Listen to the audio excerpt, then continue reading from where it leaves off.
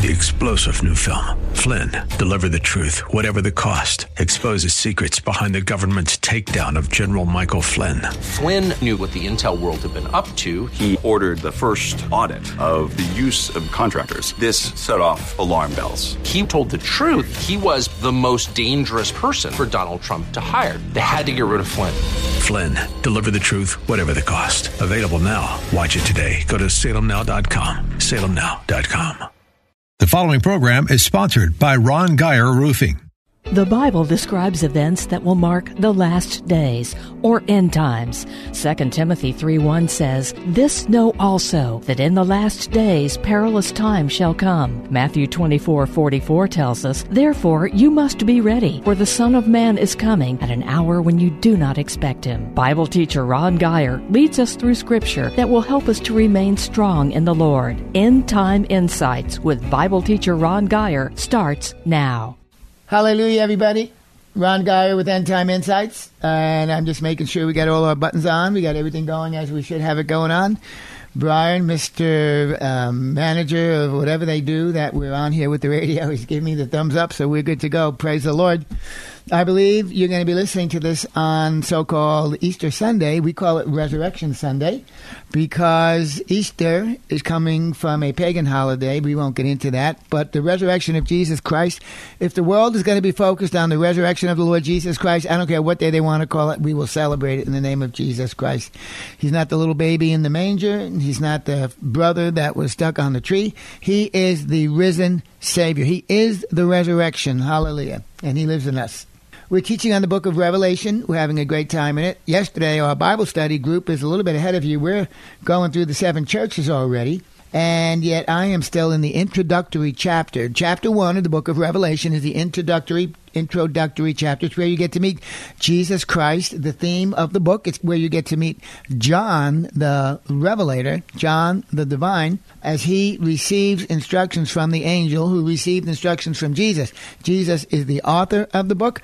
John is the writer of the book. And so we're going to continue on today, beginning in verse 6. And this is an interesting scripture. It can seem confusing, but we'll get you to the point of what he's trying to say. Verse 6, Revelation chapter 1.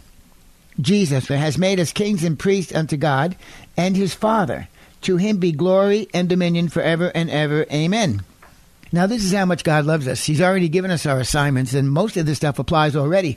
But let me clarify something here. It says kings and priests, and it's hath made. That's past tense. We are already kings and priests unto God. And yet some of the commentaries, it will tell you that that's written incorrectly. The better translation, which is more accurate, is, and has made us a kingdom and priests unto God. And the distinction is important. While others like Derek Prince say, yes, it's correct to read it, has made us a kingdom and priests, not a kingdom of priests, but a kingdom and priests unto our God. It gets confusing there, which is why many of the translators, when they write it, they write kings and priests. Kings and priests is actually better clarity in describing what we are.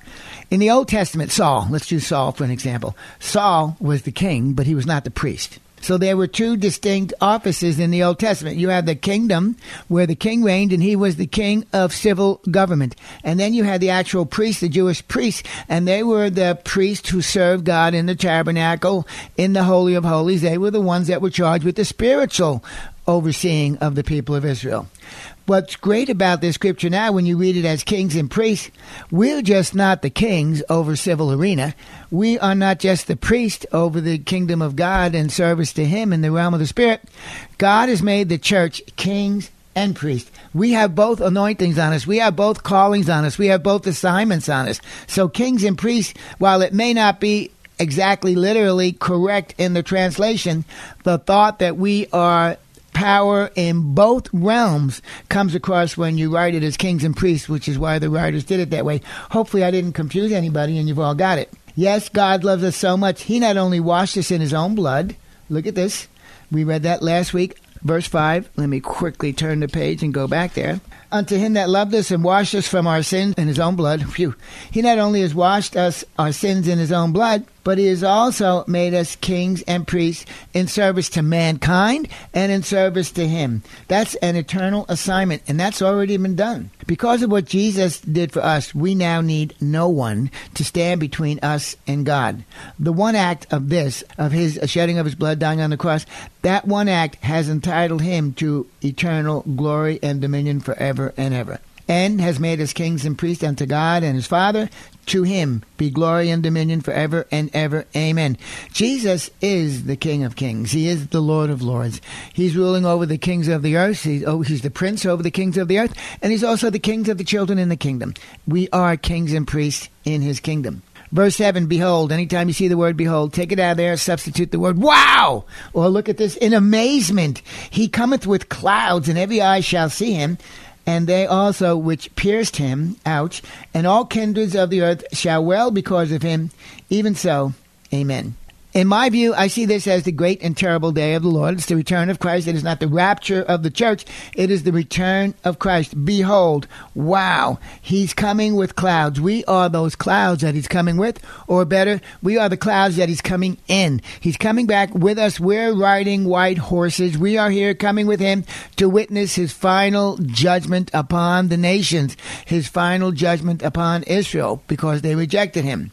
This is the great and terrible day of the Lord Jesus Christ. It's truly a terrible day for those who've pierced him, wow, and have rejected him. They're in such trouble. You need to pray for them. The Pelosi's of the world, the Schumers, oh boy, there's so many. Cuomo, who's the guy from Utah? Romney. I mean, these are political people. And then you've got people in the natural realm. And then you've got false teachers and false prophets in the church. These people are about to be judged by God unless they repent. It will be a terrible day for those who pierced him and those who have rejected him and those who have counterfeited his truths. This will most definitely include the Jewish nation also. Zechariah 12:9-14 describes it as a great day of bitterness for the Jewish nation and a day of great mourning in Jerusalem. Not only for the Jews, but the nations of the earth will wail also. A truly terrible day for the earth indeed. On the flip side, the good news, we are the clouds that he's coming back in. God's people are his glory. You, John 17, you are the glory of God. Hebrews talks about the people of God as a cloud of witnesses. Reference is made to God's people in number as clouds. A truly, truly great day for us indeed.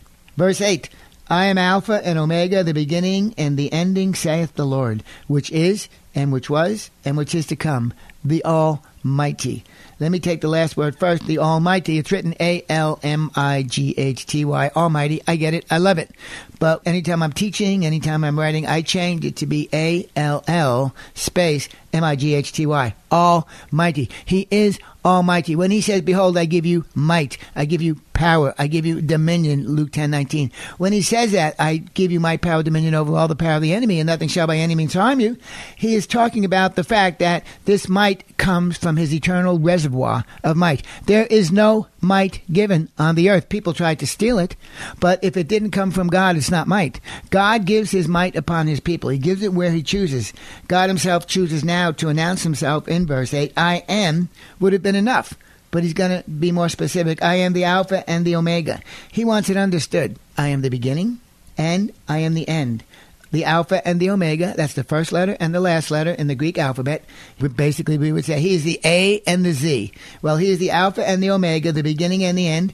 It's implied also that he is everything else in between. He's B, C, D, E, F, G. He's all of those in between. He is everything. He is all in all. There is nothing, in Colossians it talks about Jesus, there is nothing that consists or exists that was not made by the Lord Jesus Christ.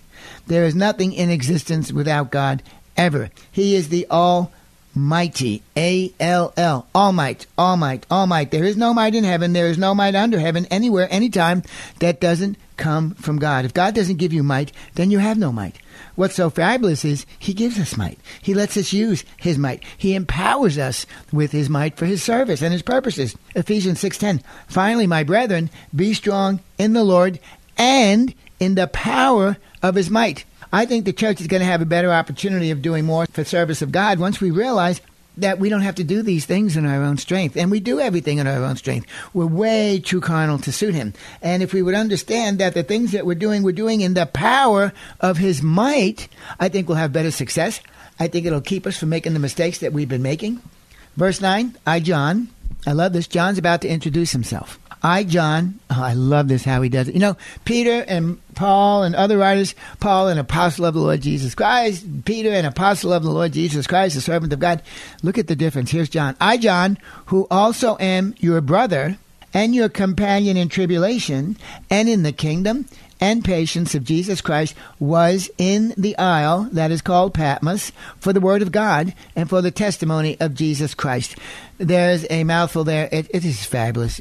Every scripture that we read going forward is going to be supernaturally revealed in the revelation of Jesus Christ. I mean, the scriptures as they go, it's just amazing the things that he says. When we start talking about the seven churches, you're going to see things about Jesus Christ that you didn't know. I stand by my statement. There is no better way to know Jesus Christ than to know him the way he wishes to be known. Does that make sense? And he reveals himself to the seven churches in ways that you won't ever hear taught upon in your Sunday service. We need to get back to teaching the book of Revelation.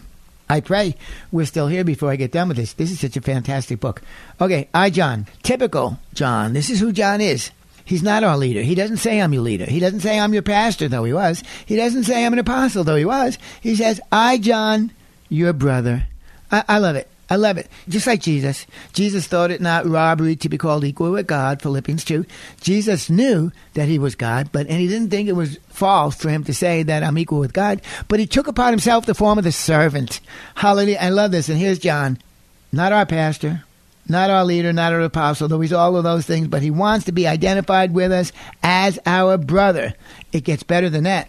I not only want to be identified as your brother, but I want you to know that I am your companion in tribulation. Look at that. I, John, who also am your brother and your companion in tribulation. I mean, I love this. I read the Bible and I get a revelation of who Jesus Christ is. I know Jesus Christ. I know him because I read about him and because his Spirit wrote the book. John may be the writer of the book of Revelation, but Jesus is the author of the book of Revelation. And he designed it whereby we could be known by him, whereby we could know him in a supernatural way. You know, I heard this once from my good friend Carrie, and he says, you know, when preachers preach out of their minds, you receive it in your minds. It goes to your minds. But when preachers preach out of the Spirit, it goes into your spirit. It sticks to your ribs. And these are the things that hold you. And you can tell when a preacher is preaching out of their thought life, and you can tell when a preacher is preaching out of their spirit. It's night and day. One's powerful, one's carnal. One's sensual, one's devilish, and the other one is your spirit to spirit, deep calling unto deep. You being fed the deep things of God by the Holy Spirit of God, which both lives in heaven and abides in you. Hallelujah. Look at this. I, John, I am your companion in tribulation. You know, it's like in the Army, you know, you don't want to go to war alone. So, you know, you team up, you got a buddy system, you got platoons, you got squads, and you're always involved in warfare with other people with a like-minded calling on their lives to defend the nation, to take a hill, to rescue and free prisoners, whatever. But this one here, John says, hey man, I wrote the book of Revelation. I wrote the Gospel of John. I wrote 1 John, 2 John, 3 John. Hey, Domitian tried to boil me in oil and it didn't stick. I'm going through your persecution with you. Oh yeah, and Jesus is there, by the way, too. But I love the fact that John so humbly says, I am your companion in tribulation. That's good. You know, we get scared. We don't want to face things alone. He said, don't worry about it. I went there. I'll go there with you again. I love this. This is just John, a regular guy. You know, and I love it. The Bible says we're surrounded by so great a cloud of witnesses in Hebrews. And, you know, to me, we have Bible study at my house, 25 people. It's a nice time. I need a bigger house. We have Bible study in our home. And these people, they're going through this time with me today. They're going through what I'm going through. They're going through the fact that I'm being curtailed on my writings and Facebook. They're going through the fact as fellow Americans that we can't do anything. They want to force the vaccine on us. They want to go ahead and remove us as normal people. They want to outlaw Christianity. I mean, there's all sorts of things. They deny us our legal right to vote. All sorts of these things are happening, and they're going through it with me, which makes me able to face it just that much more fearlessly. I, John, who also am your brother and companion in tribulation and in the kingdom Amen. We are fellow partakers of the kingdom of God. We are fellow partakers of the principles, of the promises from the kingdom of God. He is our fellow traveler in the kingdom as well. You know, in Christendom, you never travel alone as a Christian. There's always someone with us. We know Jesus said he would never leave us. He would never forsake us. That's a given. There's always someone with us. But as we make God's word live in us, as it becomes alive in us, I now not only know Jesus, I also know Peter and Paul. I know John. I know David in part through the Psalms that he wrote. I love David. But I'm never alone is the point I'm trying to make. Good thing, because John said that we need patience. Patience is endurance under pressure. It's endurance during tribulation. And he says we need patience. I am your fellow companion in tribulation, in the kingdom, and in the patience of Jesus Christ. That's great there. It's not the patience of Ron. That's my weak suit. That is not my strength. I remember they asked us to do a Bible lesson on the book, what was it, The Love Dare, maybe. We were teaching marriage classes at Lakewood. And they said, Ron, well, actually, I gave myself the assignment. It was my turn. I wasn't going to avoid it. But the lesson was on patience. I hate patience. Not my strong suit. I could not wait to get done with that chapter. And so the Lord went ahead and we did a good lesson and everything like that. But patience, and it's not Ron's patience. Ron's patience fails more often than not. But notice, John is my companion in tribulation, in the kingdom, and in the patience of Jesus Christ. I can go to him. I can borrow from Jesus. I can lean on Jesus Christ. It's his patience that I'm using to help get me through this. One of my favorite scripture is in 2 Corinthians 10:4. For the weapons of our warfare are not carnal, but they are mighty through God to the pulling down of strongholds. What are they? Casting down imaginations and every high thing or thought that would exalt itself against the knowledge of God, and bringing under captivity every thought to the obedience of Christ Jesus, and having a readiness to avenge all disobedience, that your obedience would have been counted as having been fulfilled. Translation, at the end, God gives us second chances to get it right. You know, he's not eager to judge us. He's not eager to punish us. That's not how he operates. He always wants us to get things right. He'll give us space to repent. He'll give us time to repent, but he wants us to get it right. He doesn't give A for effort. He doesn't pat you on the back and say, nice try. He expects you to overcome. He expects you to have the patience under tribulation, endurance when this persecution is coming against you, but you don't have to go it alone. Me, I'm doing it with the friends and the brothers and sisters, my wife that God's placed here on the earth for me. I'm doing it with Jesus Christ, and I'm also doing it with John and with Peter and with Paul. Hallelujah. John says we need patience. I'm a better man because I married Diane. Diane is patient to a fault. I don't do life alone. I'm a better brother because of the people that God's placed in my life.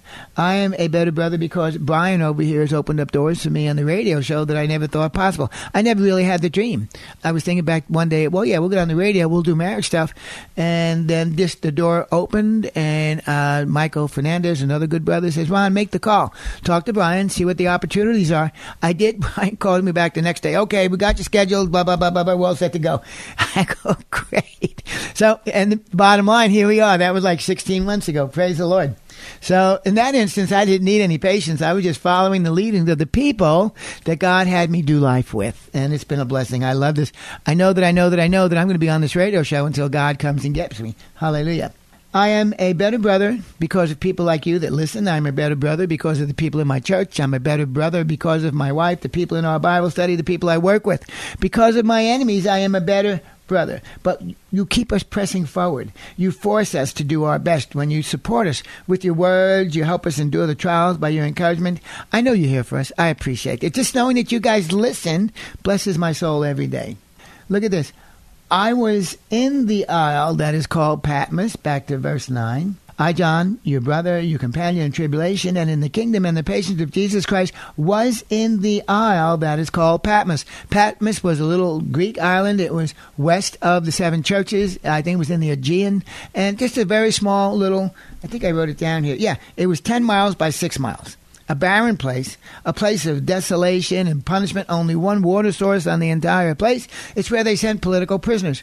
But it's not a typo in the King James when he says, I was in the Isle of Patmos. He literally was encased in rock. He lived in a cave. You know, there wasn't much growth there. There wasn't much grass there. He was in the cave. And that's what he was doing. That's where he wrote Revelation. I was in the isle that is called Patmos. I was in there for the word of God and for the testimony of Jesus Christ. And it's interesting because the emperor at that time was Domitian. And Domitian was a wicked man. He was an evil man. And Domitian sentenced him after he couldn't boil him in oil. He sentenced him to the Isle of Patmos. They threw him in oil. It didn't stick. And so he said, that's it. Out of here. Go to Patmos. But Domitian didn't send him to Patmos. If you read the scripture, I was in the isle that is called Patmos for the word of God. The word of God placed him there. The word of God sent him there. And for the testimony of Jesus Christ. You got to understand that the word of God is going to put you in places, man, that you wouldn't think it's okay to go. But that's God. You know, if you think everything good is God and everything bad is the devil, you'd be mistaken.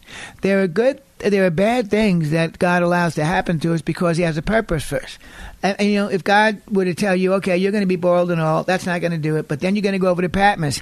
And at the end of the day, God had a need to meet John in the Isle of Patmos. Wow. I can't believe my time is down there.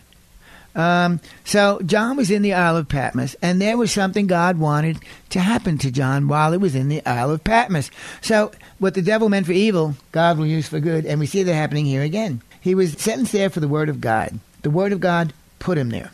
Verse 10, I was in the Spirit on the Lord's day, and I heard behind me a great voice as of a trumpet. This is really interesting. I love this stuff. Number one, he says, I was in the Spirit on the Lord's day. Understand something. The Lord's day, this was not the Sabbath. It was not the Christian Sabbath. That's not what John's referring to here. He was in the Spirit on the Lord's day. Domitian was the emperor. And all these guys, they were pagans. They were idol worship. The big deal about the Roman emperors were they were exalting themselves as deity. Domitian was actually the first emperor to proclaim, I am God. He was the very first one. The next 10 did it also, but he was the first one.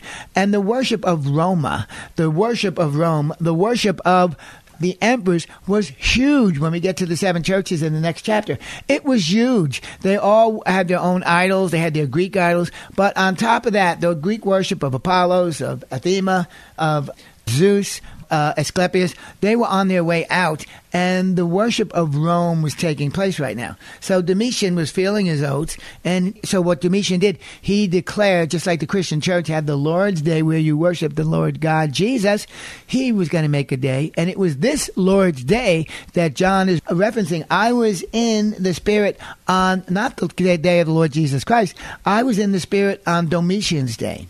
And I heard behind me a great voice as of a trumpet. And we must understand that John is referencing here not the Christian Sabbath, but the Sabbath of the pagan god Domitian. Hallelujah.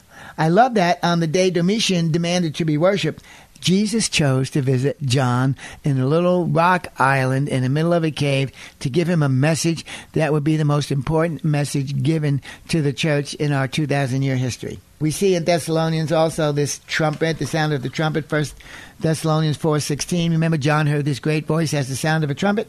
For the Lord himself shall descend from heaven with a shout, with the voice of the archangel, and with the trump of God, and the dead in Christ shall rise first. And so we see here the description of the rapture of the church. And I think it's fitting that the trumpet is used both to get John's attention, who represents the church, and the rapture of the church when we're called home. Revelation chapter 1, verse 11, saying, I am the Alpha and the Omega, the first and the last. We just saw that, the beginning and the end, everything in between. What you see, write in a book, and send it unto the 7 churches which are in Asia.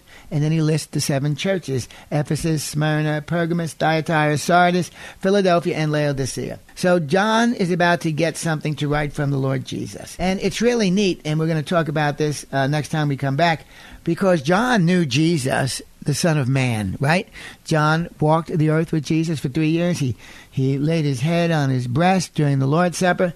John referred to himself as the one that Jesus loved. So John had an intimate relationship with Jesus Christ. And don't forget, John was younger than all the other apostles. He was probably 17 years old or something like that when all this was going on. No, I'm confusing him with Timothy. I take it back. John was definitely, though, one of the favorites of the Lord Jesus Christ. He was one of the sons of thunder.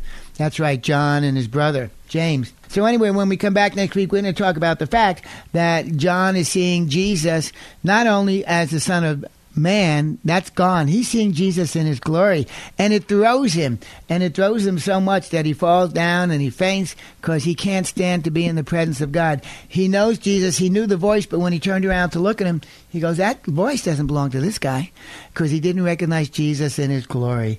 You're going to have that same opportunity as Christians. You're going to be able to see Jesus Christ in his glory, but you got to obey God. You got to come to know him personally. You got to obey him every single time he calls you. We'll come back on this next week. I hope you have a great Easter. Go to a church that teaches the Bible. Worship the Lord. Even if you don't go to church or you watch something online, give him the glory due his name. He is the resurrection. Thank you for joining us for End Time Insights with Ron Geyer. Listen again next Sunday night at 8 on 100.7 The Word, where faith comes by hearing. You can also listen to the podcast of this program by going to kkht.com. If you would like to contact Ron, email him at gospelguy@comcast.net.